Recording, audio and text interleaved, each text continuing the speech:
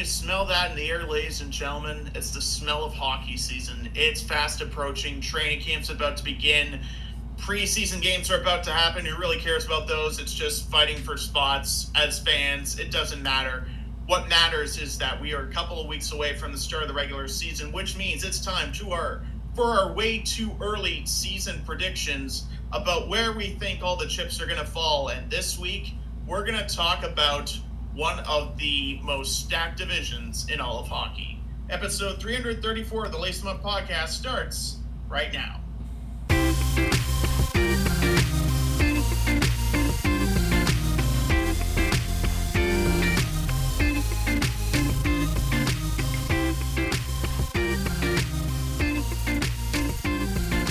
And now, it's time to lace 'em up. Here's Brett and Steve. And welcome to the show, ladies and gentlemen. I'm Steve Ellsworth. I'm Brett Dubuff. And the Atlantic Division, Brett.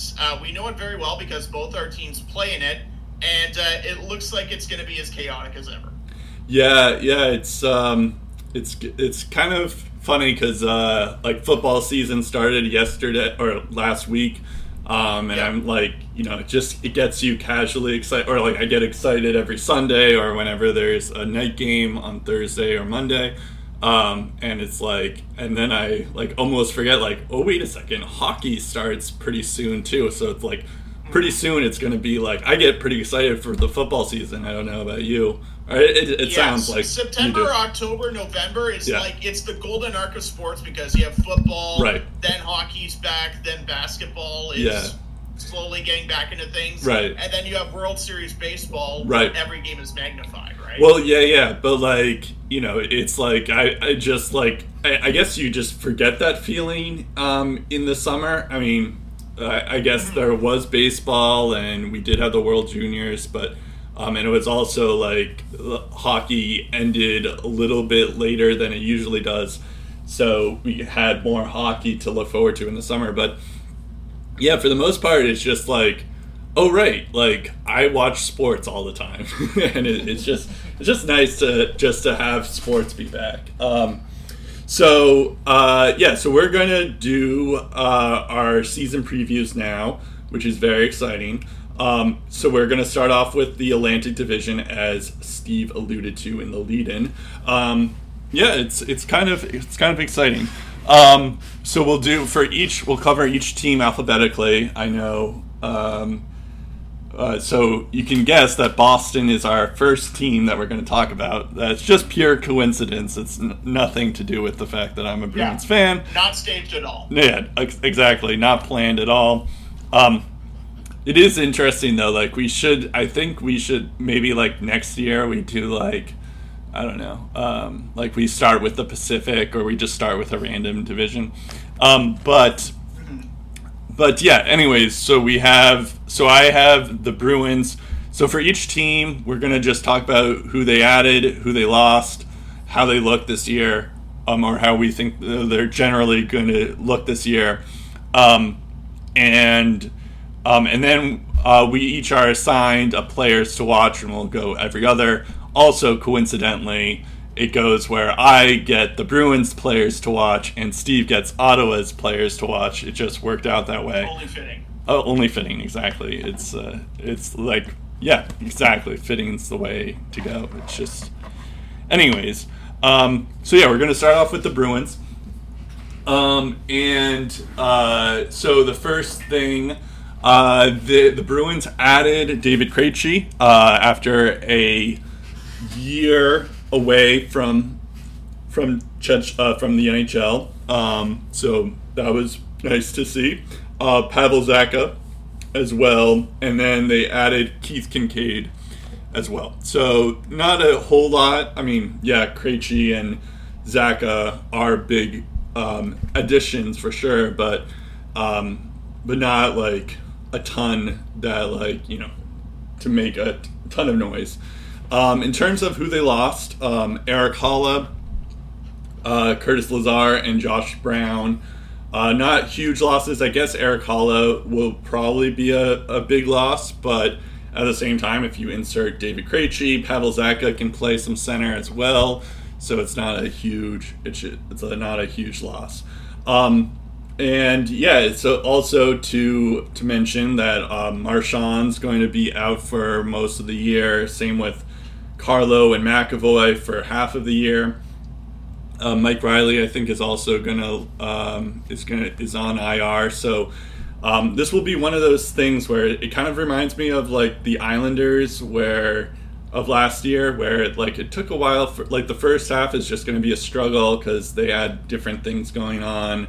And then they'll make it, they'll make it a point in the second half once they get, especially once they get Marchand and McAvoy back. But once those two are back, it's going to be the question of, are they going to be back to what we expect them to be? And that's going to be the biggest question from this Bruins team.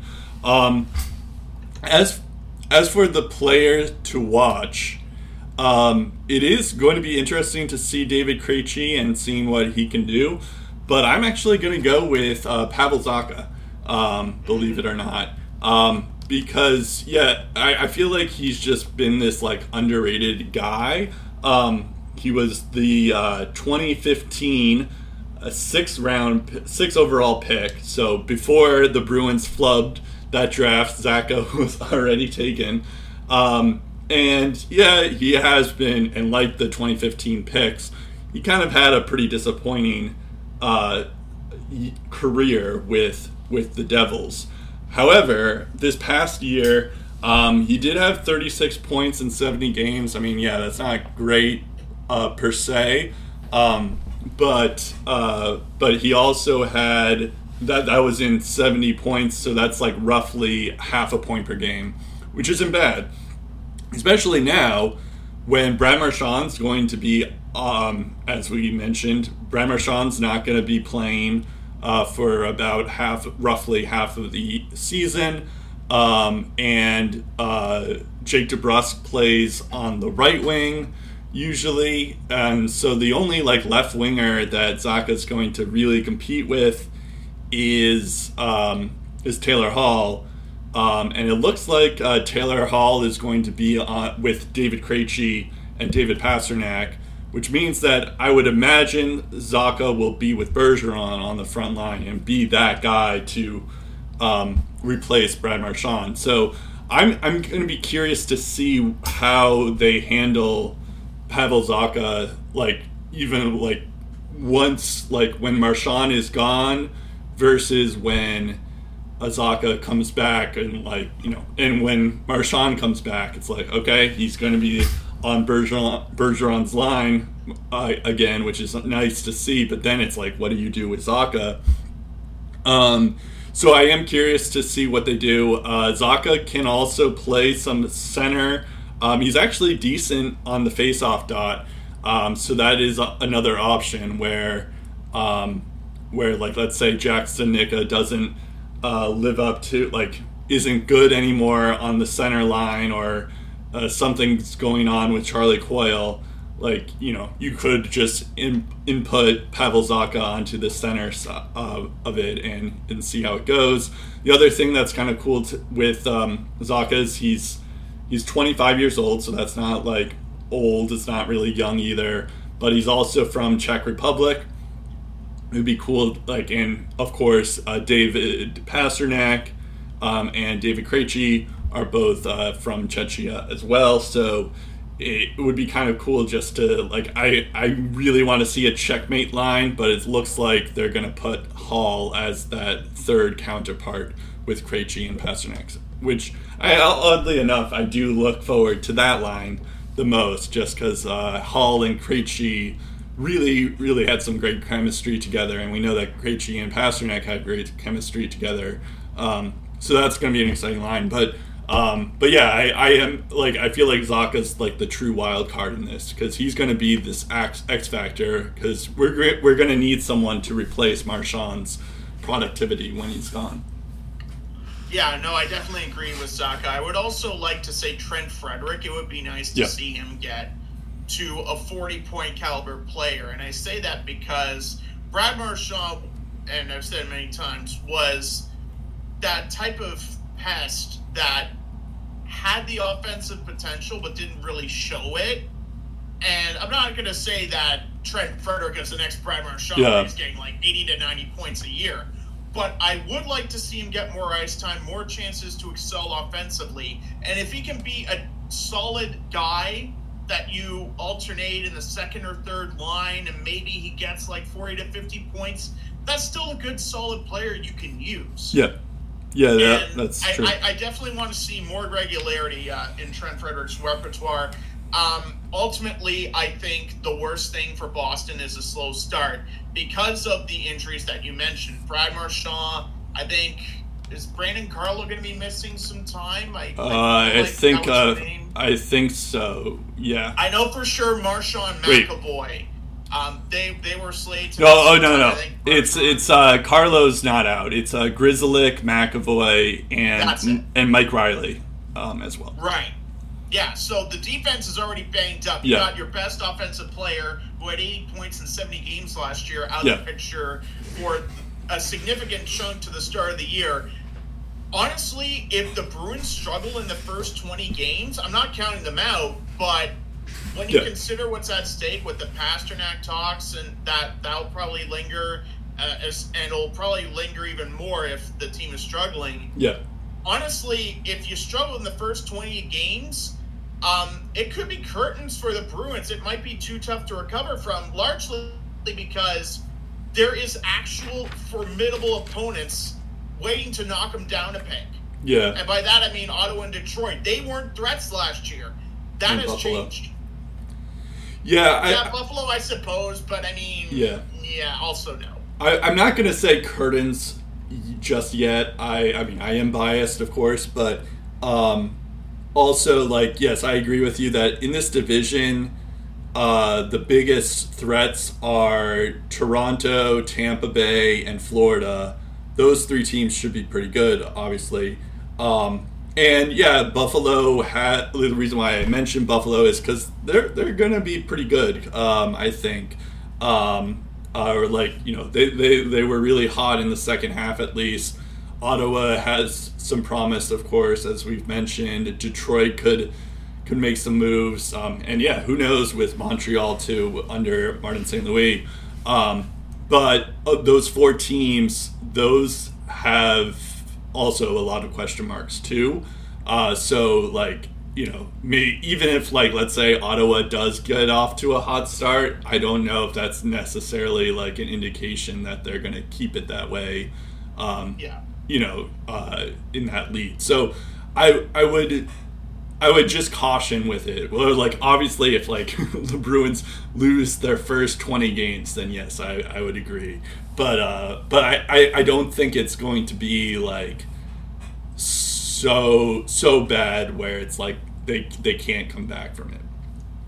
I suppose it's too early to determine that. I just don't get that same feeling as I did in the previous year. And that's fair. And again, we've mentioned a new coaching system just adds to it. Yeah. If this was injuries and they didn't change coaches and they still had Cassidy, I think I'd be a bit more confident.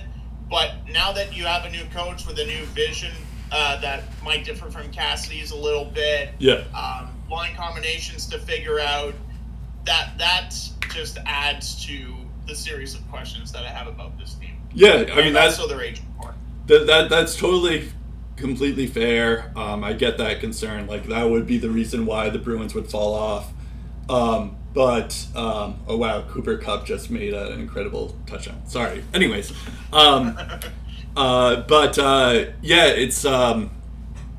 no, I totally get what you're saying. I just don't know. Like I would still caution it just a little, just because it's like I feel like the Bruins are like, so it's like the two Florida teams in Toronto are like top tier.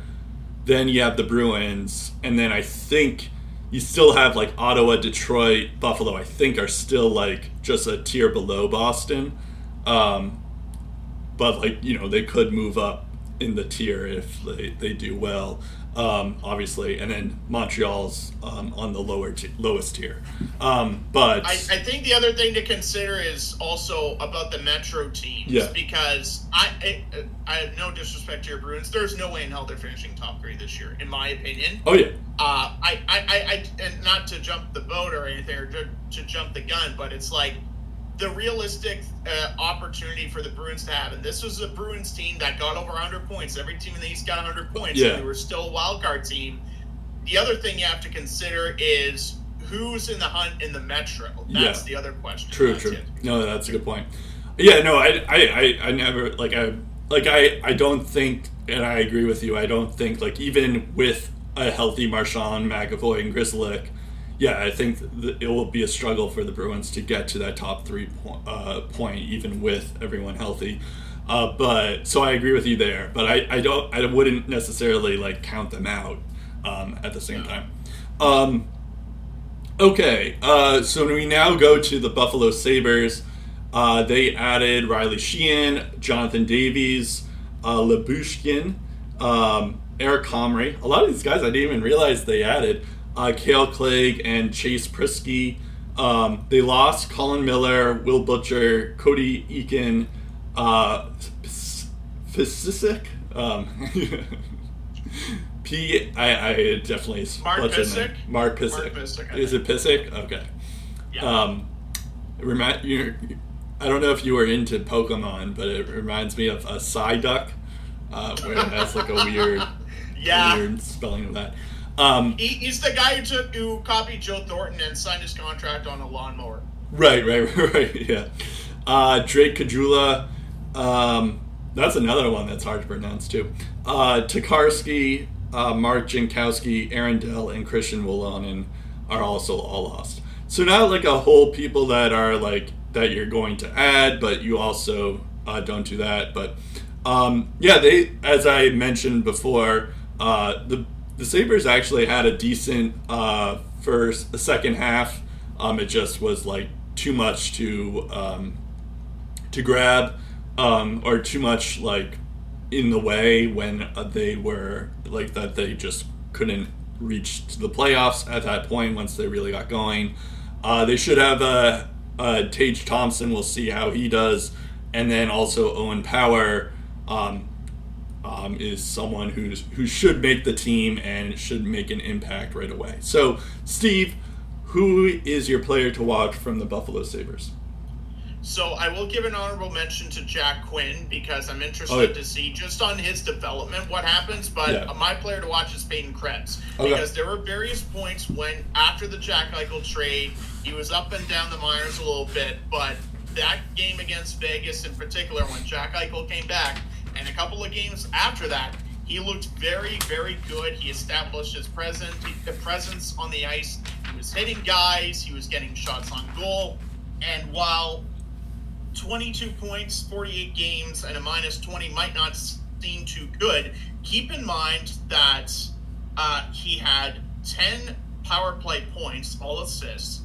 He only took 46 shots on goal. So those 7 goals on 46 shots, that's a 15.2 shooting percentage. He played just under 15 minutes a game last year. And also he was on the Buffalo Sabres with a lot of young talent, a lot of promise, mind you, but a lot of young talent, a very inexperienced team.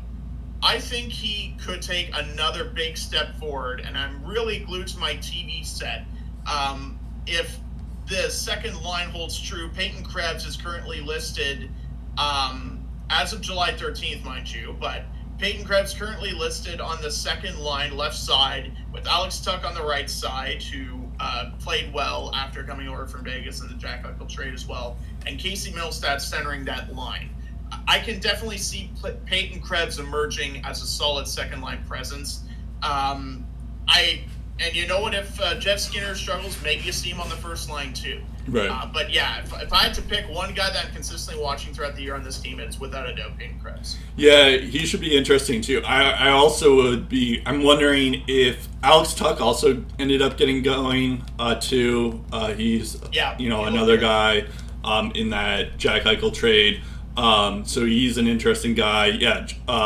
And Tage Thompson, I am curious to see if he can replicate what he got or what he did last year as well. So that's 38 points in 50 games for Tuck, only a -3 as well. So on both sides of the ice, he was looking pretty good, and that's with little power play production as well. I will also say I am intrigued by the fact that you have Rasmus Dahlin on one line, or one pair, and then you have Owen Power on the other. It's like, I mean, they were both first overall picks, so this will be the first year where it's like, okay, we'll see like what that the two first overall picks on this team can do, and that should be intriguing to see. Also, I guess on that note, even though they weren't first overall picks, but they were drafted in the top 10, I am curious to see how Dylan Cousins and Casey Middlestead do. With another year. There's a lot of youth movements on the Sabres that are worth salivating over at this point.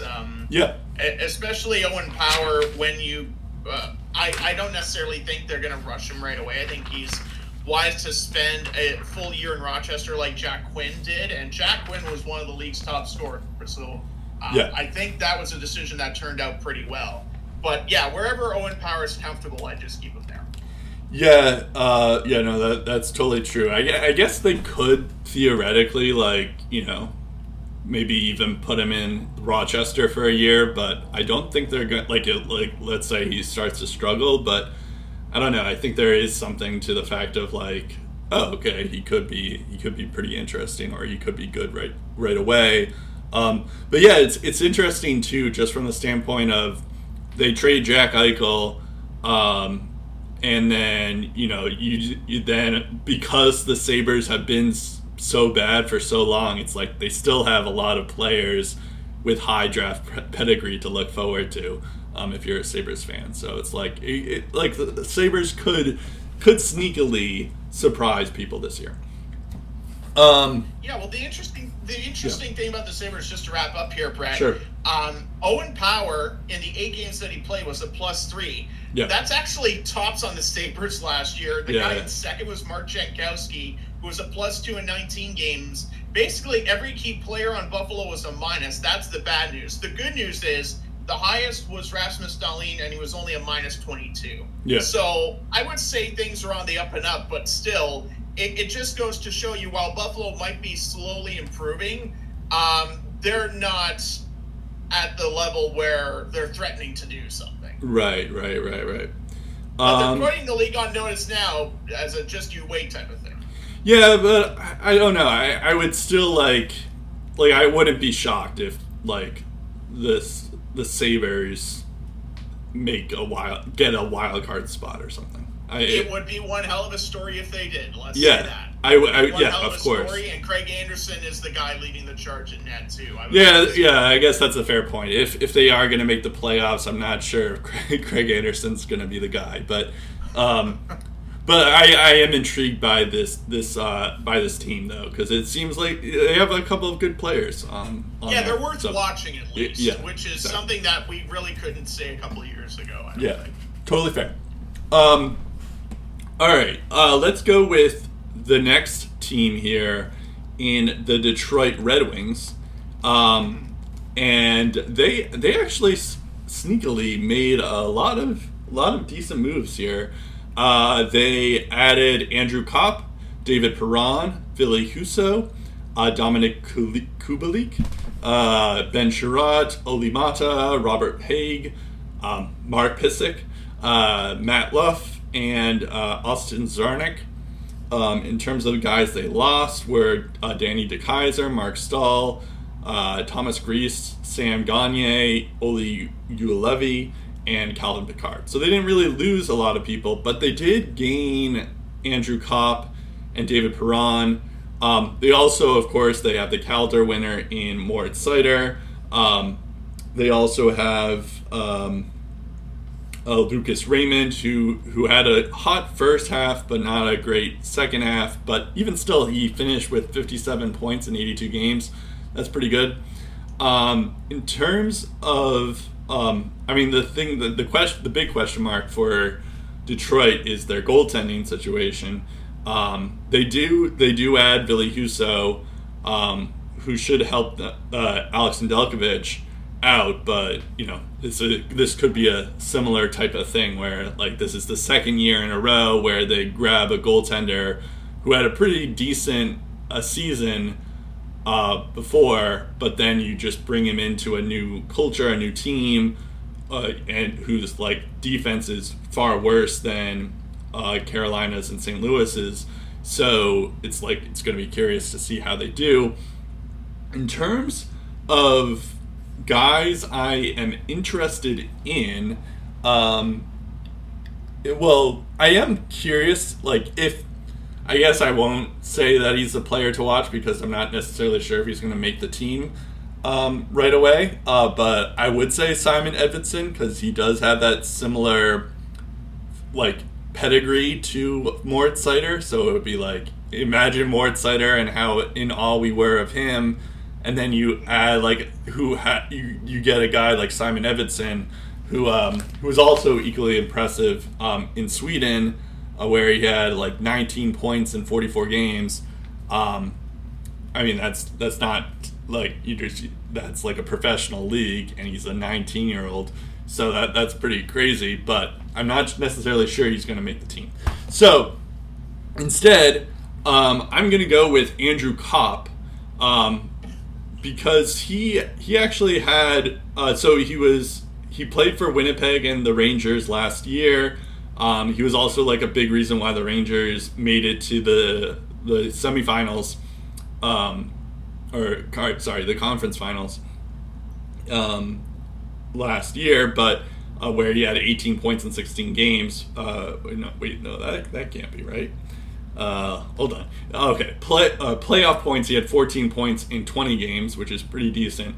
But in the regular, you noted he was a bit banged up during that run too. Yeah. So 14 points in 20 games, all things considered, that's still pretty good. But the reason why I got confused was because I was looking at his regular season stats for the Rangers, which are still pretty good. Yeah, or even better. Yeah, 18 points in 16 games, so more than a point per game. I don't think he's going to be he's not a point per game player in real life, but he is decent. He did end up, so if you combined his stats that he had for Winnipeg and the Rangers, he ended up with 53 points in 72 games. He's also a Selke. He finished 24th in Selke votes according to Hockey References. So thank you, Hockey References there. But yeah, I am so according to Cap Friendly, they have Andrew Kopp as that second line center, which is kind of interesting. I do wonder, because Detroit pretty much only has Dylan Larkin as their only really good center, so it would be curious just to see how Andrew Kopp does in this second line center. He wasn't the second line center for New York, he wasn't the second line center for Winnipeg, who's more of a winger. So I am curious just to see how they once they move him to center, what he does.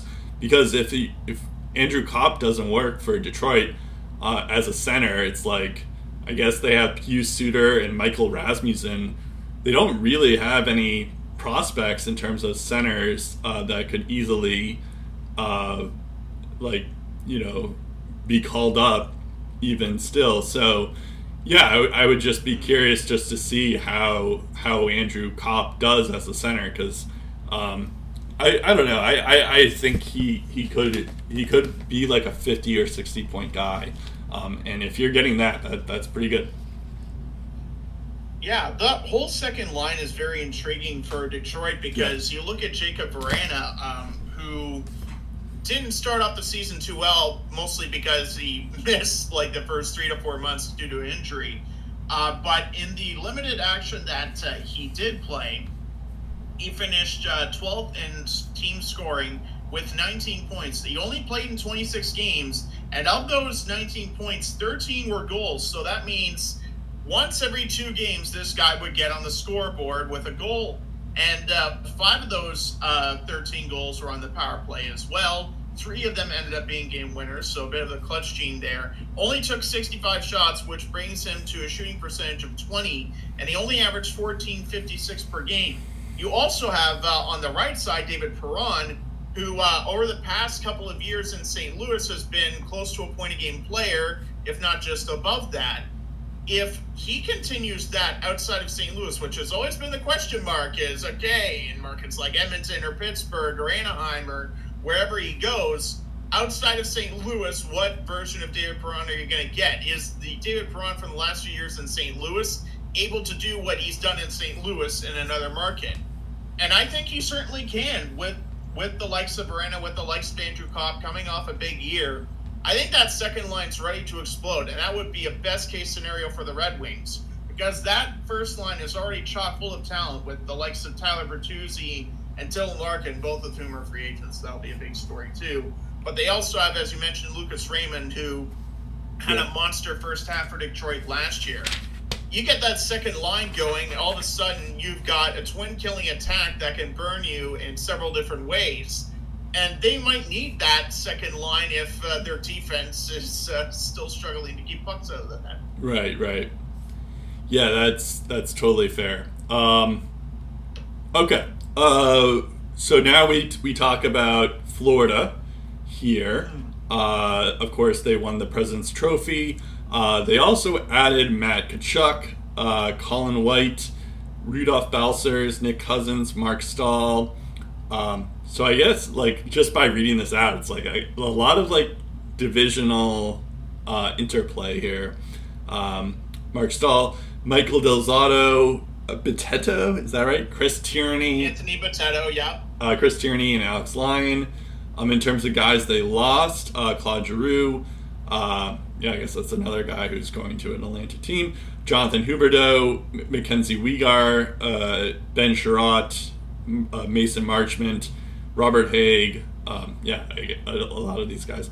Marcus Nutavera, Nola Chari, and Joe Thornton. And then you right here, so many first-round picks. Because they gave up a lot between the trade deadline and the Matthew Tkachuk trade. They've really just mortgaged their future, basically, for the fact that they're very confident in this core and they're going all in. And to be fair, they also, like, the Sam Reinhart trade last year. Also, they gave up the first round there. I think it's worked out for them nicely. Sam Reinhart had mastered. And also, like, that Claude Giroux trade, they lost the first round pick, so it wasn't just this offseason, too. This Florida team, it will be interesting to see how they, like, build on this past season. I am curious because usually, like, when teams have this hot start, like, I imagine, if you remember the Washington Capitals before they won the Cup, where they, like, just start, like, they go balls to the wall in the regular season, and then they just start to, and then they plummet and get fatigue in the postseason. So I wonder if, like, now that Florida has some regular season success, I wonder what they're going to do with this new team, or just this, like, you know, maybe they don't take it as they don't have as high energy in the regular season, but they start to, like, really pick it up in the playoffs. I wonder if that's just something that's on their mind. Oh, and also speaking of which, because they got swept by the Tampa Bay Lightning, Andrew Burnett is not brought back, and Paul Maurice is now the coach. So that is something also to keep in mind. We've talked about this over like the last couple of episodes, but I don't know if necessarily, like, it's like you do lose Jonathan Huberdeau, but you gain Matthew Tkachuk. I'm not sure if that's, like, too much of a loss. Like, yeah, it's gonna hurt not having Huberdeau there. It's gonna be weird seeing him in a Calgary Flames jersey, just because you're so used to seeing him in Florida. But at the same time, I feel like you're getting a little ball of hate. I guess I shouldn't use that nickname, especially as a Bruins fan, but you're getting a ball of energy, I'll say that, in Matthew Tkachuk, and I feel like he's going to be a fan favorite in Florida. Yeah, for sure. I think there's a lot of upside there. I think the playmaking abilities of Huberdeau are what is the main thing that Florida is going to have to overcome, and also losing a big piece of the defense, Mackenzie Weegar. But they have enough forward depth and defensive depth where if the main guys are able to pull their socks up and not skip a beat and make the guys around them better, maybe you won't get an offense that's offensively gifted as last year's team was, but you're definitely going to get powerful enough offense to put wins on the board, and that's ultimately what they need. Yeah, so who is your player to watch? My player to watch, man, there are so many options. Anthony Duclair being out for the first little bit is going to kind of put a wrench into their plans, and a lot of guys are going to have to step up. They brought in depth guys like Nick Cousins, as you mentioned, Rudolph Bolsters, and Colin White. And part of the characteristics that made Florida so good is you had guys like Mason Marchment, who ended up getting 47 points in 54 games. You have Brandon Montour, 11 goals and 37 points on the blue line, when, as Nazem Kadri once called him, a useless defenseman on a very crappy team. He's coming off a 37-point season, so they need that to continue. Also, Gustav Forsling, 37 points and a plus 41 last year. I'm going to go with Anton Lundell, though. And the reason I say that is because if you want a guy with playmaking abilities that can also put the puck in the net, this guy fits that mold. He's expected to be a second or third line center this year. He's probably going to be playing with the likes of Bolsters and Cousins and Colin White and Sam Bennett. And you need good quality secondary scoring, and you need a good playmaker. This guy is going to be expected to take another big step for the Panthers. So that's why I have him as my player to watch on this game. It's funny, I was actually, if you weren't going to mention Anton Lundell, I was going to mention Anton Lundell. So. Yeah, it's the mind-reading thing. I was about to say Andrew Kopp if I had Detroit's pick. Oh, interesting, yeah. Before I said it, yeah. This is, So, this is another level. Like, once again. This is another level, like, where we're like we have ESP maybe. It's like we draft the same fantasy hockey team. Yeah, something like that. I mean, I think it just shows that we've been doing this for so long. It's like we know. Just read each other's minds. Yeah, this is our 7th year, I think. So it's insane. 7th year. Yeah. As crazy as that is. So it's like, I guess maybe we just know each other. It's not by accident. If you've been here this long, respect. Because, we record long ass episodes and you still enjoy it. Exactly. Hopefully, people. I would hope. Yeah. All right. In terms of. Florida, I guess so. I expect big things out of Anton Lundell. Also, I do want to shout out Sam Reinhart. He's also like another guy where, like last year he didn't have he was on the third line, but he plays like he's a first liner. So it's like he could be another X Factor guy for them. All right, in terms of the next team we have here is the Montreal Canadiens, and yes, I am covering them. So Sean Monahan is added. Michael Matheson? Is it Michael Matheson? I think it is, yeah. Yeah, Mike Matheson. Yeah, Mike Matheson. Right. Then you have Kirby Dach, Evgeny Dadonov, and possibly Slavkovsky will play, but I mean, you just have him here, but I don't know if he'll necessarily play like we would expect Shane Wright to play, but Slavkovsky is added here, or you have him as here. Just a little behind the curtains here. Steve wrote up the adds and loss, and I'm just reading them. In terms of guys they lost, Jeff Petrie, Ryan Poehling, Alex Romanov, Shea Weber, although Shea Weber is probably not going to play again, so I guess that's like whatever. Ty Pitlick. Yeah, his contract was dipped either way, so on the off chance he comes back, he's not there. Right. But I don't think he's coming back. Then you have Ty Pitlick, Matt Perreault, Seti Paquette. I feel like you're just making up these names. What the hell? And Cedric Paquette. Yeah, he was there. You said Seti, Ceddy. I don't. Yeah, short for Cedric. Is that like people call him Ceddy Paquette? I guess so. Oh, that's what I call him. Okay. All right. Whatever. And then Andrew Hammond, the Hamburglar. Yeah. So we talked about this last year. Carey Price is not going to, or last week, not last year. Carey Price is on LTIR for the entire season. He's another guy like Shea Weber, who's we probably seen like we'll never see them again, but hopefully that we do. Martin St. Louis also, it says here, extended on a multi-year deal as a head coach, which is cool. In terms of, like, you know, I think of these 8 teams, like, you know, I think we mentioned this before, that, like, Tampa, Toronto, and Florida are the top teams in this division. Boston, Buffalo, Detroit, and Ottawa could make some noise, maybe if things go right, but they have some question marks.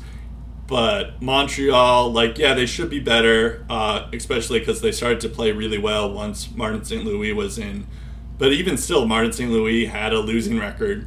And even if Montreal, like, does decide to compete, they're, like, they don't have like, Jake Allen. I don't know if you can really trust him as a goaltender. So I think, like, this is the year, like, if any team is going to get the top 3 picks in this year's draft, it's Montreal by far.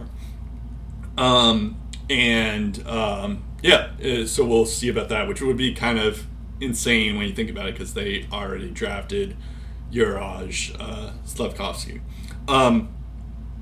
But anyways, in terms, like, I am intrigued by, like, a couple of these players. Like, I am intrigued to see if Sean Monahan can bounce back, or Kirby Dach can bounce back, or Jonathan Drouin can bounce back.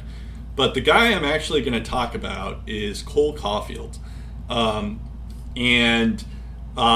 So as I mentioned, like, when Marty St. Louis played, was in the took over, Montreal was in dead last, and we just wanted to see what St. Louis could do. It was a little bit of an odd choice, but you could kind of understand it. But I think a couple of us were just thinking, like, okay, like, he was a short guy who played, you know, he was, like, who's a Hall of Famer. He kind of does the blueprint of how to make it as a short player in the NHL.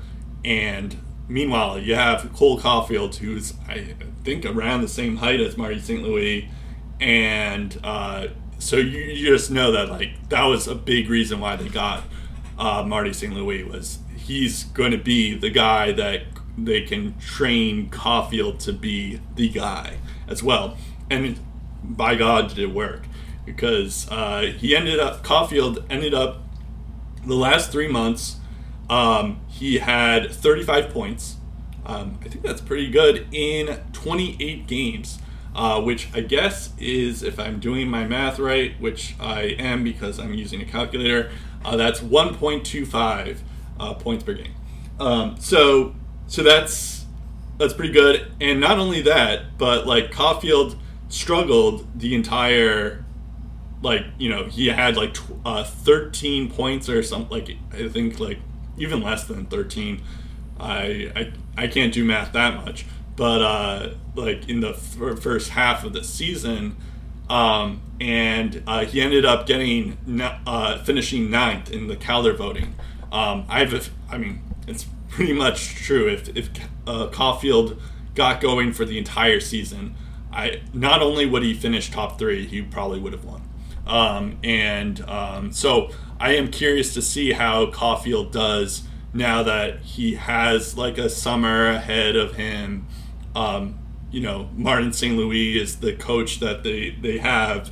And I think, like, Montreal really just wants to see Cole Caulfield, and he's going to be the guy that like, if you're gonna somehow watch Montreal, like, Caulfield is going to be the guy that you're gonna want to watch. And as much as I hate the Montreal Canadiens, I don't think it's impossible for me to hate Cole Caulfield. So I am rooting for him because I guess I kind of have like a soft spot for short guys. I think this guy's going to be really good this year. It would be really nice for Cole Caulfield to have a monster year because guess what? He's a restricted free agent at the end of the season. Yeah. So contract year for him. That's fair. I'm sure if he got a 40-goal season, he could command a lot of money on his next contract, which, I'm rooting for Caulfield any day of the week. Yeah. In my opinion, if this is totally separate from like players to watch, I go for people to watch. It's Ken Hughes, the GM. Yeah. Because like this is the season where you start the future, where you really start to cement who's going to be a part of the future, and you get futures for whatever remaining unrestricted free agents are on your team. So Evgeny Dadonov, $5 million cap hit, you need to get rid of cap space. He's probably gone for futures at the deadline or before the deadline. Yeah. You have Jake Allen. If Carey Price isn't going to be out, I don't want the young guys getting thrown to the wolves and the team just having just a massive downgrade in morale. I need a number one goalie in that mix, or the closest thing to that. The closest thing they have to that is Jake Allen. So up until February, I'd probably hang on to him, and then I'd probably sell him for parts of the deadline. And if he has a good season for Montreal, you could get some value there. You also have 3 UFAs, that are currently on injured reserve. There's Sean Monahan, $6.375 million cap hit. Jonathan Drouin, $5.5 million cap hit. Paul Byron, $3.4 million cap hit. All contracts at the end of the year. See what you can get out of them. And ideally, regardless of what they do with their remaining free agents, the Habs are such a young, promising team, but they're 100% in the running for Connor Bedard, and you know it. Yeah. There's no debating that. This team, if you take a look at their plus minus, right? I was mentioning how Rasmus Dahlin was a team worst minus 22 on the Buffalo Sabres. Okay, Nick Suzuki, God bless him, 61 points, 82 games last year. The new captain of the Montreal Canadiens, doing his best to speak French. So I like that. He was a minus 29. Cole Caulfield, minus 24. Mike Hoffman, minus 24. Josh Anderson, minus 25. Chris Weidman, minus 25. Somehow got 27 points. That's actually not bad. David Savard, minus 22. Ryan Poehling, now gone, minus 21. You get the point. A lot of people had very bad plus minuses on the Habs. And I don't see that changing with the defense that they have, with Jeff Petrie out the door. They're going to continue to lose guys that this city has grown attached to. It's going to be some rough times for the fans. This is their 2018-19 Ottawa Senators type of season where you're going to be saying a lot of emotional goodbyes to players that you love. But if you look at how the Ottawa Senators have turned out over the past couple of years, in theory, the Habs could be that in a couple of years where, like I said, there's no shortage of Quebec talent that envision themselves in a Habs uniform and want to play for the Habs someday. Not just saying it's Pierre-Luc Dubois. There are a lot of other guys that would be open for that opportunity. And if the Habs show some progress over the next couple of years, you're going to see a lot of people chomping at the bit to get this thing started, to be a part of what's new and exciting in Montreal. But that's a long way away before that happens. It's at least a couple of years. Yeah. And in order for the Habs to build that foundation for a promising future, this year is important for them. And it's especially important for the GM. Yeah, I think, that is a good point in terms of, even if Jonathan Drouin or Sean Monahan bounce back, they're probably getting traded by the deadline. But it'll be interesting to just as you're saying, if they don't get a top 3 pick this year, then it's a failure for them, for sure. But you could there are some places like Nick Suzuki and Cole Caulfield, as I mentioned, are guys to look forward to. At that, so at least it's not all going to be bad or it's not worth watching, but. But yeah, I agree. I think they're just planning the rebuild basically. All right, now we go to your Ottawa Senators. They were pretty busy this offseason, you could say.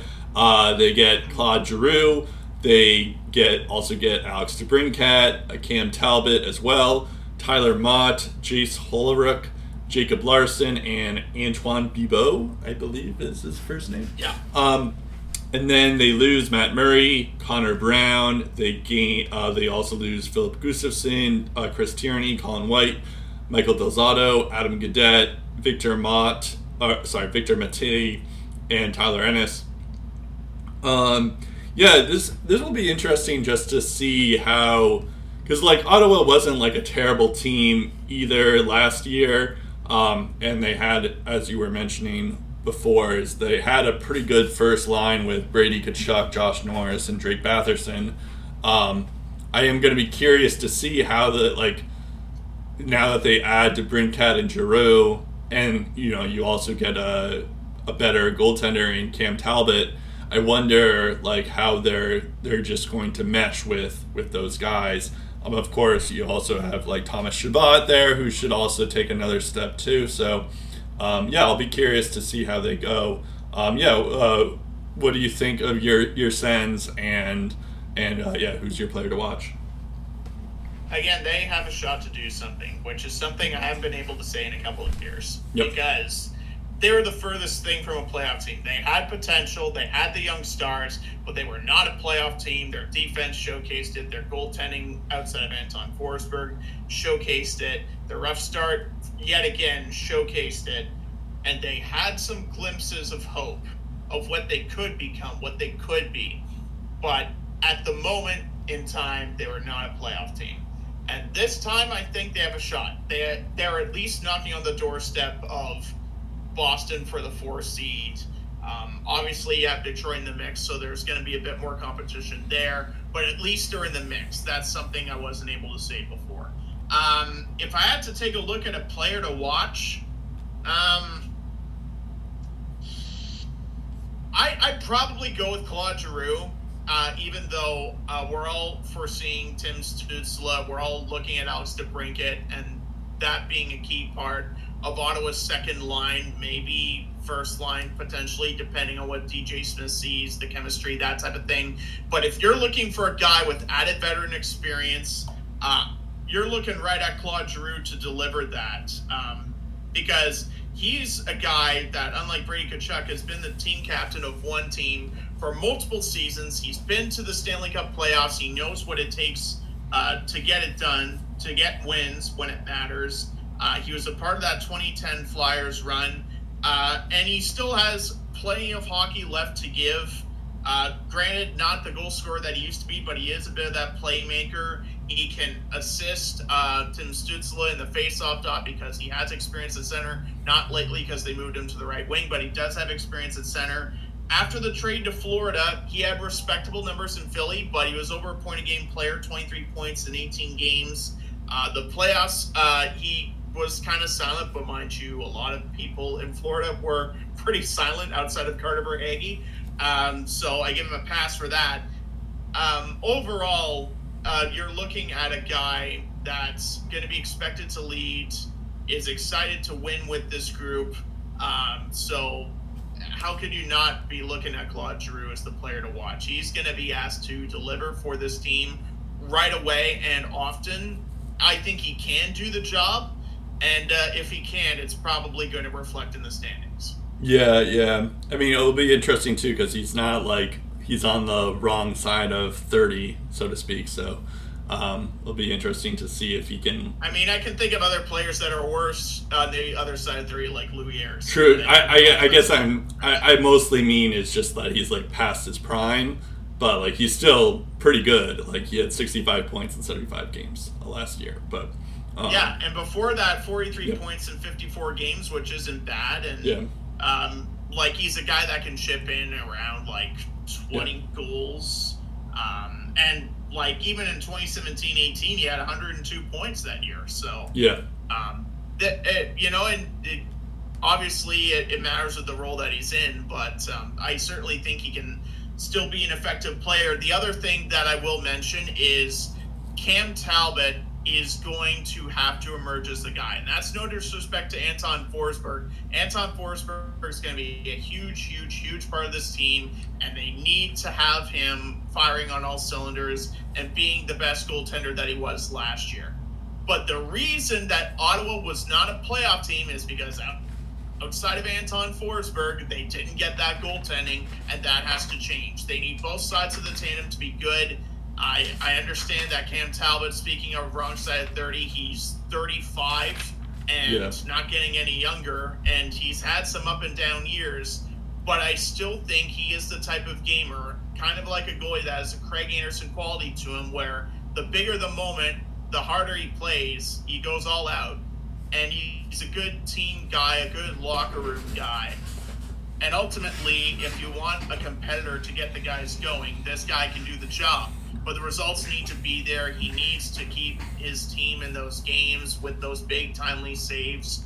I still think he can do it, but if he can't, it's going to be more of the same what-if scenarios for the Sens. Yeah, that's fair. What's interesting is I'm just looking at Cap Friendly's depth chart.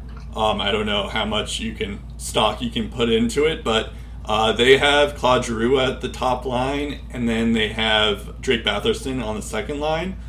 So I'm not sure what the rationale there is, but yeah, that's just something to watch out for. I guess Drake Batherson. I'm looking at daily face-off on that front, not Cap Friendly. Yeah, that's. I mean, the season hasn't even started yet, so that's neither. For sure. Who knows? But I mean, you know what? If I'm TJ Smith, I experiment. All preseason. I see what works and what doesn't work. Because me personally, I'm married to Norris, Tkachuk, and Batherson. But you know what? If another combination works and gets untapped potential, like a couple of unlocked achievements that we hadn't seen in the Sens before, and if Claude Giroux is the number one center in that, put him as the number one center. You're expected to win now. Yeah. The time for TJ Smith to experiment is during the preseason, and I'm totally fine with Claude Giroux being experimented as the number one center if they think that's something that could work. Especially with the Hockey Canada stuff, and Drake Batherson is involved with that. If he's involved with that, and there's also Alex Formanton there, who, by the way, is an unsigned RFA. I mean, the longer he's unsigned, the more I'm concerned he might be involved in it, but again, there's a lot. The reason why I think Drake Batherson might be involved is just because he hasn't put out a statement. I know that's not like a testifying thing or the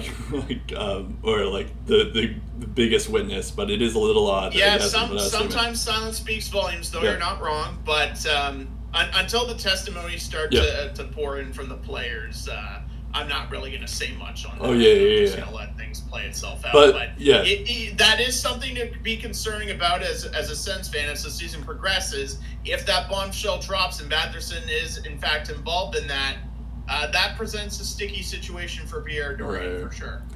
Yeah, and going back to actual hockey stuff, your point about, like, changing the lines, that is a good point, too. It's just, I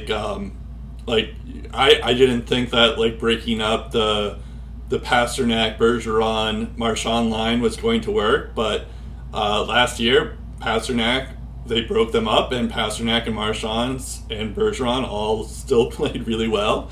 So it's like sometimes if, like, let's say things aren't going well for that top line, you switch things up and you see what goes on. That is kind of, but, like, the cool thing is that you have guys like DeBrincat, you have guys like Claude Giroux, and they're potentially better than the wingers that you have, or they're equal to it, and that's, like, the cool thing of just adding those two guys to your top six, so you can just, like, mix and match basically. On another note, before we wrap up and close the book on the Sens, I'm interested to see what Matthew Joseph does, because he had 12 points in 11 games last year, and the limited ice time that he played. Obviously, with the Giroux and Batherson and DeBrincat, Tkachuk, Norris, Stützle solidifying their top six. Outside of injury, the most that Matthew Joseph can be is a contributor on the third line. but they need a solid third line to contribute. They have Shane Pinto, who has looked good in the rookie showcase in a game against Boston, your Bruins, Brett. He did score 2 goals a couple of nights ago, which is good to see. I like them bringing in Tyler Mott. He's, I think, a good, solid addition to their penalty kill. Bit of offensive pop as well.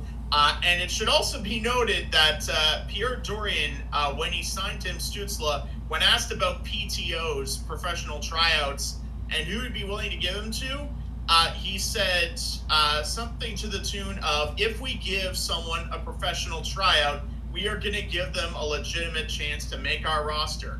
And there are 2 guys they have brought in on PTOs, Brett. I don't know if you've noticed this, but former top 5 pick Michael Del Cole of the New York Islanders, he is on a PTO with the Ottawa Senators.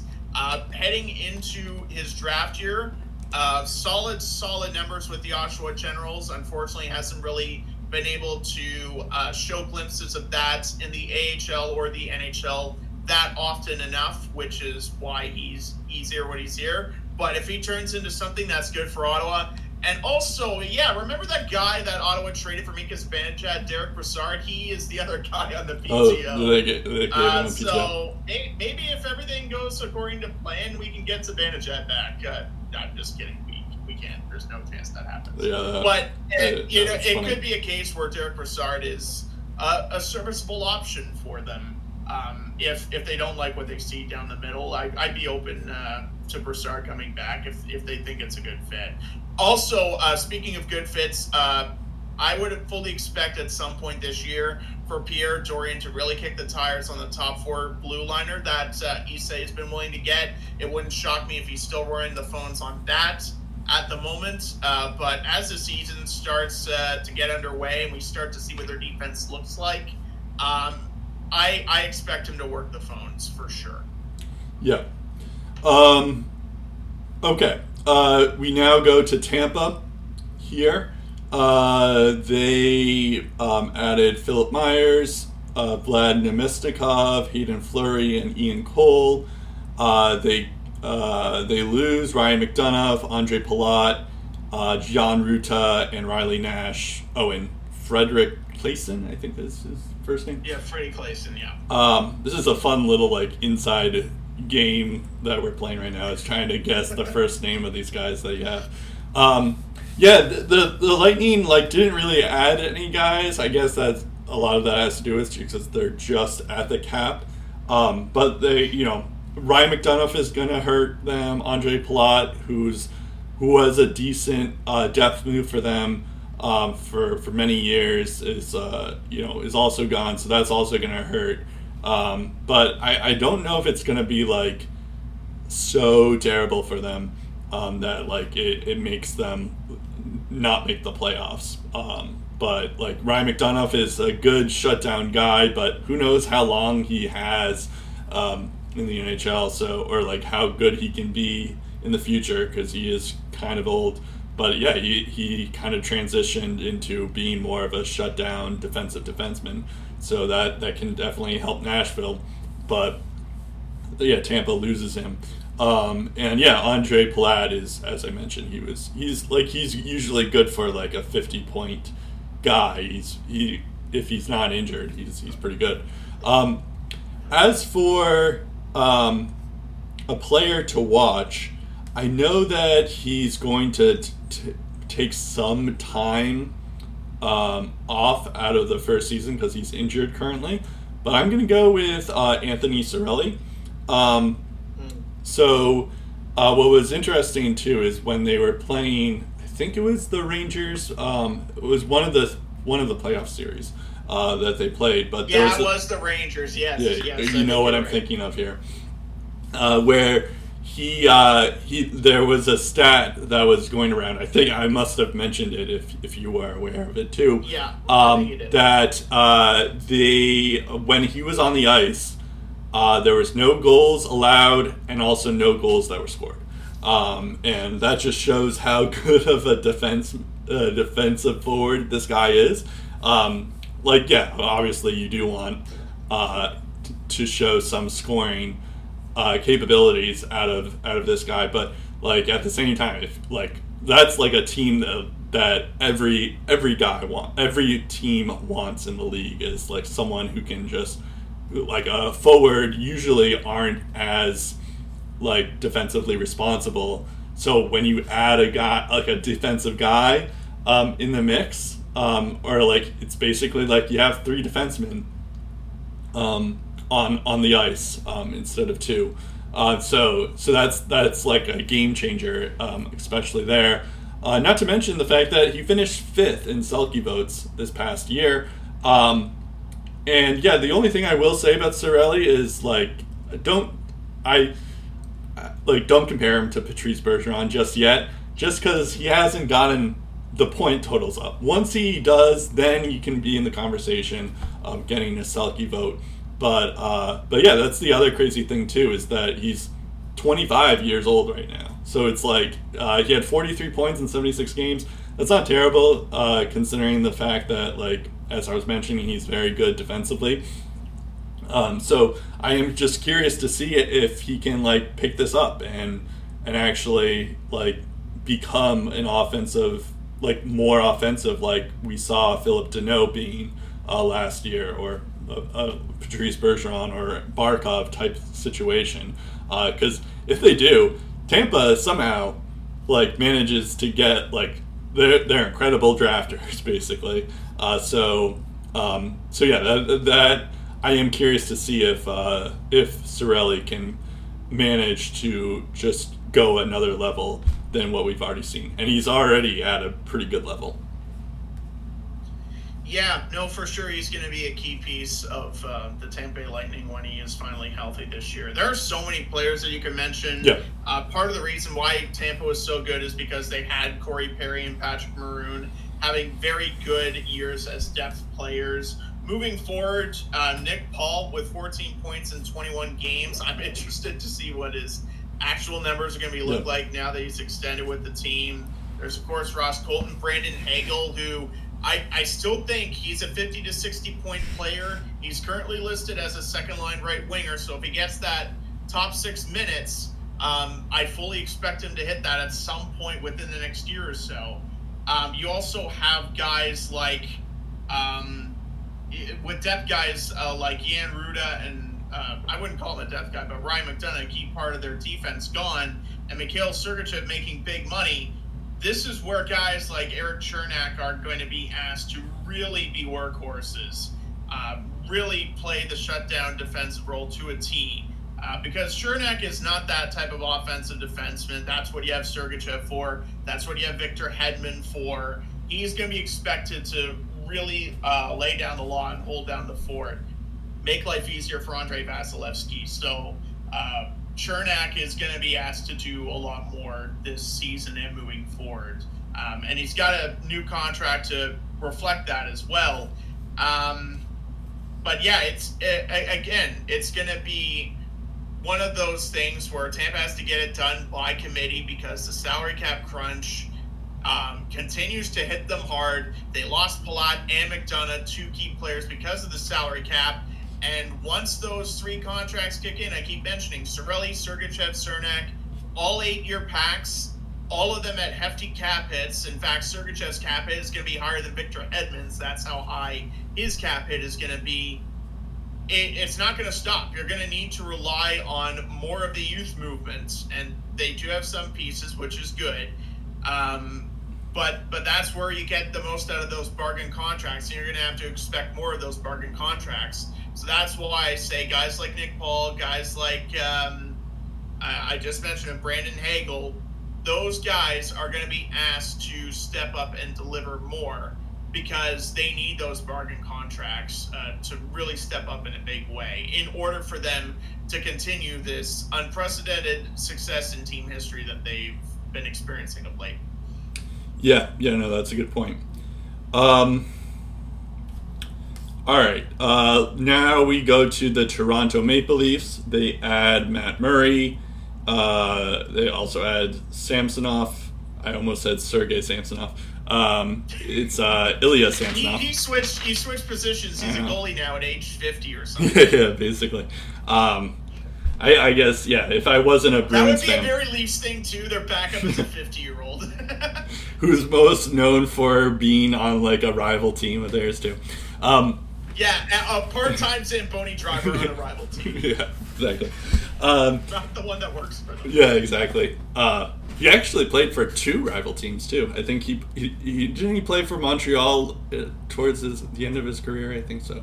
I can't remember Samsonov as a member of the Habs. I do remember him in Boston, and there was a time where he was an Edmonton Oiler. Yeah, I do remember that. I do remember he went to Edmonton. I believe he ended up going to Montreal, but I'll check. Let me Google that real quick. Well, it's fine. You might not be wrong. It's all right. I guess it's not super important, but anyways, they also add Cal Yarncrook. Yeah, 06-07, he played 63 games for Montreal. Confirmed. I knew it. I guess I'm. Yeah. Kudos to me. Cal Yarncrook. They also add Knack, or better known as Abe Kubel. AKA the guy that accidentally dropped the cup and left it big. Right, and chipped it. Yeah, that's the main reason why he wasn't. Hey, Stanley Cup champion, though. Yeah, true. You can't knock that. Adam Gaudette, Victor Mate, Jordy Ben. Thanks for just adding Joe Ben, because I would have been confused there. I noticed they keep adding former Senators, in the sense keep adding former Leafs. Like Matt Murray, Victor Mete, and Adam Gaudette. That's 3 right there. Yeah. Jordy Ben, Denis Malgin, or Denis Malgin, I think is actually how you Denis Malgin spent some time in the KHL and had a very good season. So they're hoping it's an Evgeny Dadonov situation where the second stint is much better than the first. Right. Then they lose Jack Campbell, Peter Mrazek, Andre Cachet, Trevor Dermott? No, Travis. Travis Dermott. Travis Dermott. Jason Spezza. I guess that's another former Senator there. It should be noted he's a part of their front office now. He hasn't left the team, but he's not a player. Right. Yeah, that's a good clarification there. He did retire. Ilya Lyubushkin and Michael Amadio. Michael Amadio. Yep. And then you have Mike Hutchinson. Is that Mike right? Hutchinson is in Vegas. I think he signed a contract with them. Yeah, he signed a contract. I just didn't know if that's. But he'll probably find a way to Toronto for like the 3rd or 4th time in his career. Well, that's fine. I just didn't know if that was his first name or not. I guess it is. But no, Michael Hutchinson is the guy that never leaves. He just always finds his way back. You just ship him to another city, and the next thing you know, a bus pops up like 3 months later, and he's back. Yeah. So not like a huge splashes here and there. Like they do add some like depth pieces in. I mean, of course, the Matt Murrayans. They get 2 new goalies, but they also Yarncrook. I didn't even realize that he's now on Toronto. Abe Kubel and Gaudette are decent, like 4th line guys for them. So that's not too bad. It didn't cost much either to get those guys too. That's the best part. Yeah, I'm curious about Toronto in terms of like what their goalie situation is going to be, because like I think I know Peter Mrazek wasn't good, but Jack Campbell was pretty good. So I am curious to see if like Matt Murray or Samsonov can either live up to what, like, can bounce back, because we know what they are capable of from past years, not last year, but, a few years before, or, like, and if they do, will they be as good as Jack Campbell could be in Edmonton? I guess Jack Campbell could struggle in Edmonton, too. That's not a guarantee either, but yeah, that is the most that is the most interesting thing about this Toronto team is, like, will Matt Murray work? Will Ilya Samsonov work? Anyways. Yeah, I should also mention Ilya Mikheyev. They lost him to Vancouver. Oh, yeah, that was that's a good name one. I forgot to add. But, yeah. I should have. They couldn't afford it. Damn you for not including that. I thought I had everyone. Yeah, exactly. Clearly not. Yeah. But I had most of them. You get an F for that. I get a B plus. Good effort. Yeah, exactly. Anyway, so what are your thoughts on Toronto, and who is your player to watch? My thoughts on Toronto, it's basically the exact same thing. They're going to rely on their top 6 forwards plus Michael Bunting. They need to hope that their goaltending holds. They need to hope that Morgan Rielly and Jake Muzzin continue to play good team defense, and hope everything else falls into place and maybe win a playoff series. But obviously, the common goal that every guy in that locker room wants is the Stanley Cup, and it's something that the franchise has been yearning for some time. Also, a Game 7 win, that would be fun. If I had to pick a player to watch for all those reasons, it would be Matt Murray. Yep. Largely because while he has struggled, there have been glimpses, as I mentioned in Ottawa, where he has looked like the old Matt Murray. I think the Toronto Maple Leafs, obviously because he's a former member of the Sioux Greyhounds, and Kyle Dubas knows a lot about this guy. He knows how to get the best out of Matt Murray. He's very confident that Matt Murray can be a 30-win goaltender during the regular season, and I think he's going to show that this year. I really do. But above all else, they need him to be playoff Matt Murray. I won 2 Stanley Cups, and I can do this type of Matt Murray. And that's something that no matter what Ilya Samsonov's numbers look like in the regular season, how many wins he gets, his goals against average and save percentage leaves a little bit to be desired. Mind you, so has Matt Murray's in the past couple of years. But Samsonov was on much better teams during that stretch, and even still his numbers weren't that great. And in the playoffs, he hasn't really proven much either. Matt Murray has won 2 Stanley Cups, as I said, and he's been a key contributor in each of those Stanley Cups. At some point or another, he has been the guy for the Penguins in 2016 and 2017. And in order for that to change, in order for Toronto's fortunes to change, in order for them to win a Stanley Cup, they need a proven goaltender that can get them wins in those big games when it matters. And I hope Matt Murray can do it. I think he's capable for sure, but he hasn't proven it to us in a while, and a lot of pressure is going to be expected out of him in Toronto. A lot more pressure than what he faced in Ottawa or even in Pittsburgh. So I think at the same time he's going to be up to the task. But if he's not, well, then it's going to be another season of, okay, well, how do we make the cap hit work? How can we keep most of this core together? And will it be enough to do anything when it matters next year? So a lot of this, rightly or wrongly, hinges on how good Matt Murray is. Yeah, I would agree with that. In terms of like other storylines with this team, I am curious to see if Austin Matthews can be even better than what we saw of him. He gets 60 goals in 73 games last year, so he does do it. But like, can he be a goal per game player? Is that possible? He's not like technically he's 25 now, and that's like he is just reaching his prime technically if you look at all the like future stuff. So it's like I am curious to see if like he can even be even better than what we've seen of him last year, which if he is, then that's incredible. So I am curious to see if he can get even like 70 goals, or like he didn't even play a full season. It was just 73 games. So it's like how good he got 60 goals in 73 games. How could he, like, hopefully he does play 82 games. Like how good can he actually be?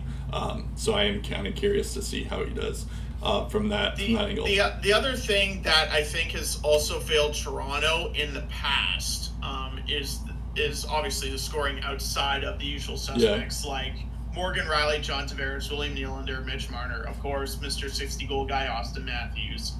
And even if Austin Matthews scores 100 goals this season, which would be freaking epic, and no one's done that before, at the end of the day, you still need goal scoring from other players. And you know what? The good news is for the Toronto Maple Leafs, they got 21 goals from Mikheyev last year. They got 15 from Pierre Engvall. They had 14 goals from Ondrej Kase, who's no longer with the team. They had 11 goals from David Kampf. The one thing that I would like to see more of Toronto is their defensive depth starting to shine offensively. And the main guy I'm looking at is Rasmus Sandin, who's currently an unsigned RFA. It should be noted. Yeah. If he is able to elevate his game, all of a sudden you got Jake Muzzin, you got TJ Brody, you got Morgan Riley, and Rasmus Sandin starting to find his stride. That could do wonders for the Leafs too, is if Rasmus Sandin just goes off. Yeah, that's a good point. I didn't even realize that Sandin is still an RFA. I thought he signed for some reason. There are eight remaining unsigned RFAs, Jason Robertson being one of them. And oddly enough, 4 of the 8 unsigned RFAs are property of Canadian NHL markets. Interesting. There's Ryan McLeod in Edmonton, Rasmus Sandin in Toronto, Alex Formanton in Ottawa, and Adam Ruzicka in Calgary. Interesting. Okay. A fun fact. Yeah, fun fact. Maybe it's the Canadian dollar. They're just maybe. That's definitely possible. It could be a money management thing amongst Canadian owners. Okay, so now we get to our top 3 picks. These are guys who these are teams, not guys. Teams that are guaranteed to make the playoffs. We'll do wild cards next week when we cover the Metro, because then we'll cover all the Eastern Conference stuff. Also, we're going to do the award show probably after we get done with the our awards predictions. I think once we're in the first week of the regular season, when basically nothing is really translated to classify as a topic we need to talk about, probably week 1 of the regular season, that'll be our topic. Is we just submit our predictions, who wins what awards, which player you'll be keeping track of the most throughout the year, yada.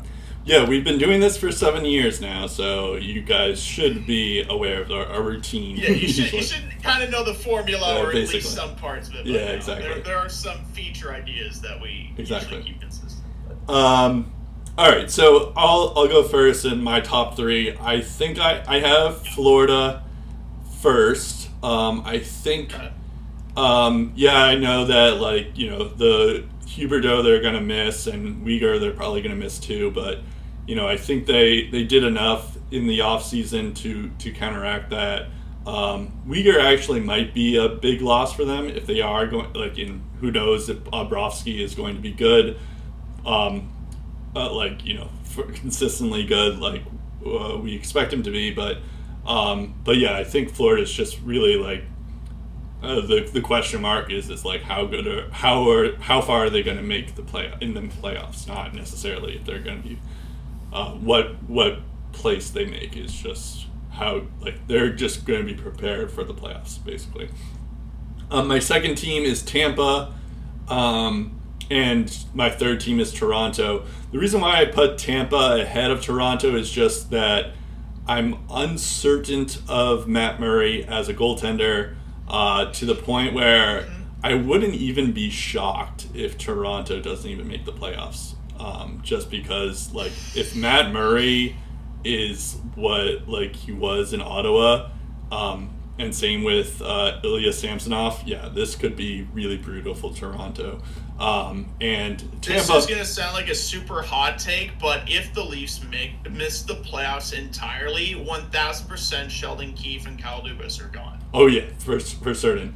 I thought you were going to say I could take it one step further even. I think Nylander and Tavares are one of those two are traded. Ooh, yeah, that would be spicy. But yeah, so that's the main reason why I do it. Even if Matt Murray is decent, I still think that Tampa is the safer choice to go ahead of Toronto, just because Vasilevsky is a brick wall basically. So those are my 3 picks. Yeah, it should be noted that at 122 points and 58 wins, Florida was first, and they clinched the President's Trophy, which, as usual, means absolutely nothing. Boston, ranked 4th in the Atlantic Division, had 107 points, so that is a 15-point gap. I think it's going to be like a 12-point gap between first and fifth. I think the race is going to be much tighter in the Atlantic than it was. And it should be noted that fifth place Buffalo had 75 points. Yeah. So there is a big drop off between fourth seeded Boston and fifth seeded Buffalo. Yeah, Detroit was 74 and Ottawa was 73. And then the Habs, of course, smack dab right at the bottom with 55. So I still think ultimately the Habs are going to be at the bottom, that's for certain. But the top three is relatively unchanged from my picks last year. I'm going to say Florida barely gets first. I think they have the depth pieces. I think Colin White and Rudolph Balcers, all the depth guys that they brought in, I think they're going to have maybe not as much success, but close to the amount of success as guys like Mason Marchment had and Gustav Forsling and Brandon Montour had. They have the talent to make do with whatever they put on the ice. To the point where they brought in Joe Thornton, and you look at his NHL resume and what he's done over the course of his career, he was probably the most irrelevant forward on the Panthers last year. And this is freaking Jumbo Thornton we're talking about. So that just goes to show you how loaded that team was. But I think Tampa and Toronto are going to make it close, and they'll be fighting tooth and nail to secure that spot right down to the final week of the season. It's not going to be as lopsided as it was last year. I would say, you're right, Brett, I would have Tampa Bay over Toronto just because Andre frickin' Vasilevsky, like in those tight 2-1, 3-2 games, he doesn't give you another goal. He just finds a way to shut you down. And you know what? If he's really bored, he'll just shut you out completely. Yep. In elimination games especially. And then, I mean, Toronto's got the firepower. They'll be a top 3 team, no question. Yep. But I do think at times in the season there are going to be some growing pains. The Leafs fan base will think the sky is on fire. Like once every year, like they usually do. There was that Pittsburgh game early in the season where everyone was losing their marbles. And then the Leafs got it together, and they really couldn't be stopped outside of the bottom feeders of the league. And they showed a lot of character in those games. I think they will show more of that, but it's not going to be enough to be above Tampa and Florida. So, yeah. I all of those teams are going to get 100-plus points. But in order, I'd go Florida, Tampa, and Toronto, just like you said. Yeah, okay. I guess we are on the same wavelengths, but yeah, that's interesting. I guess you didn't go. I will say I can see a scenario where one of Detroit or Ottawa passes Boston for fourth. I thought you were going to see a reality where one of those two teams takes fourth. I thought you were going to go even hotter, that you think that Ottawa, Detroit, or Boston are going to get the third spot. But yeah. No, not a chance. They're not that good yet. Yeah. Maybe next year or the year after that, but not this year. No. Yeah, I don't know. I feel like Buffalo is also like a team to watch in this division as well. Yeah, I could. There is like I could see a scenario. That's gonna be a pain in the butt to play against for sure. Yeah.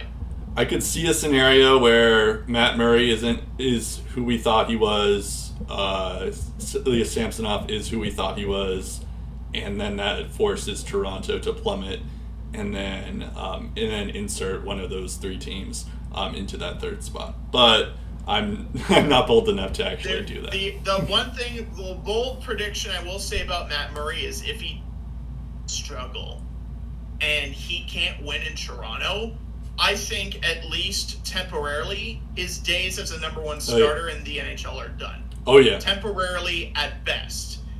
Like if you can't get results in Toronto with a defense like that in front of you, with guys who know your strengths and weaknesses, and put up or shut up time, it still doesn't matter, and you're still not getting the wins. Yeah, that could be curtains for Matt Murray's career as a starter. Yeah, I feel bad for him because I do think that he still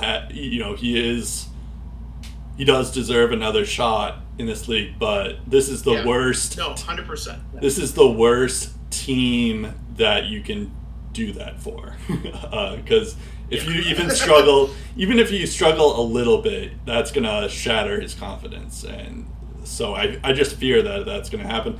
But I hope that that's not the case. But it's definitely. I'm rooting for Murray to have a great year. Yeah, I really am. Yeah.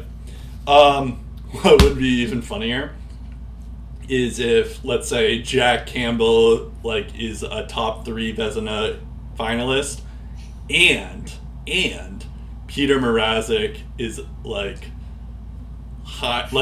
He is in Chicago, so it is tough to really say anything about that. But I'm not going to say he's going to also be in the Vezina, but it could be Freddie Anderson, Jack Campbell as a Vezina guy, and Mrazek bounces back, and then you have Murray and Samsonov not doing so hot. It would be really funny if all the Leafs goalies that they gave up on just turns out to actually be pretty good. That would be kind of funny, even though I am. It is weird. I don't actually hate Toronto, but at the same time, it is it would be funny if they continue to stink, even though they have the best American NHL player right now. So I just hate to see teams waste good talent. Oh yeah. At the same time, it's also pretty funny. Yeah. Because I just know at the end of the day, when it really matters and the Sens are going to. Yeah. Again, the Leafs are just going to be in their way, and they'll keep beating them. Oh yeah. That's definitely possible. I guess the pre-2004 Red Sox fan in me still believes in the Maple Leafs, even though I know the Bruins are a big monster for this Maple Leafs team in the past. Well, that was the last year the Leafs won a playoff series, and that was against Ottawa. So yeah. Well, in Ottawa, but the Bruins have been preventing, or were the cause of 3 of those times. Why they couldn't get past the first literally round. What's happening to the Leafs against Boston, and I've said it multiple times in the podcast, is basically, I would assume, karma for what they did to Ottawa in the 2000s. Yeah. No Exactly. matter what you could ice, no matter what product you iced out there, it doesn't matter, the team was going to lose. Yeah, exactly. Didn't matter who was the coach, didn't matter who was in net, didn't matter who your forwards or your defense were, you're done. Yeah. Okay, that about does it here. It's actually kind of a quick episode compared to usual previews that we do, but that's okay. We'll leave it at that. You can follow us on Twitter at LaceM Podcast, and then you can follow us on Facebook at LaceM Up. Our iTunes, Spotify. Make sure to subscribe to us if you haven't already. Wherever else you get your podcast, Pocket Cast. That's a good one. Anyways, you can do whatever. I don't know where I'm going here. I'm Brett Duboff. Give us 5 stars, I guess. Yeah, give us 5 stars. Why not? So I'm Brett Duboff. I am Steve Ellsworth, and we'll talk again episode 335 of the LaceM Up Podcast.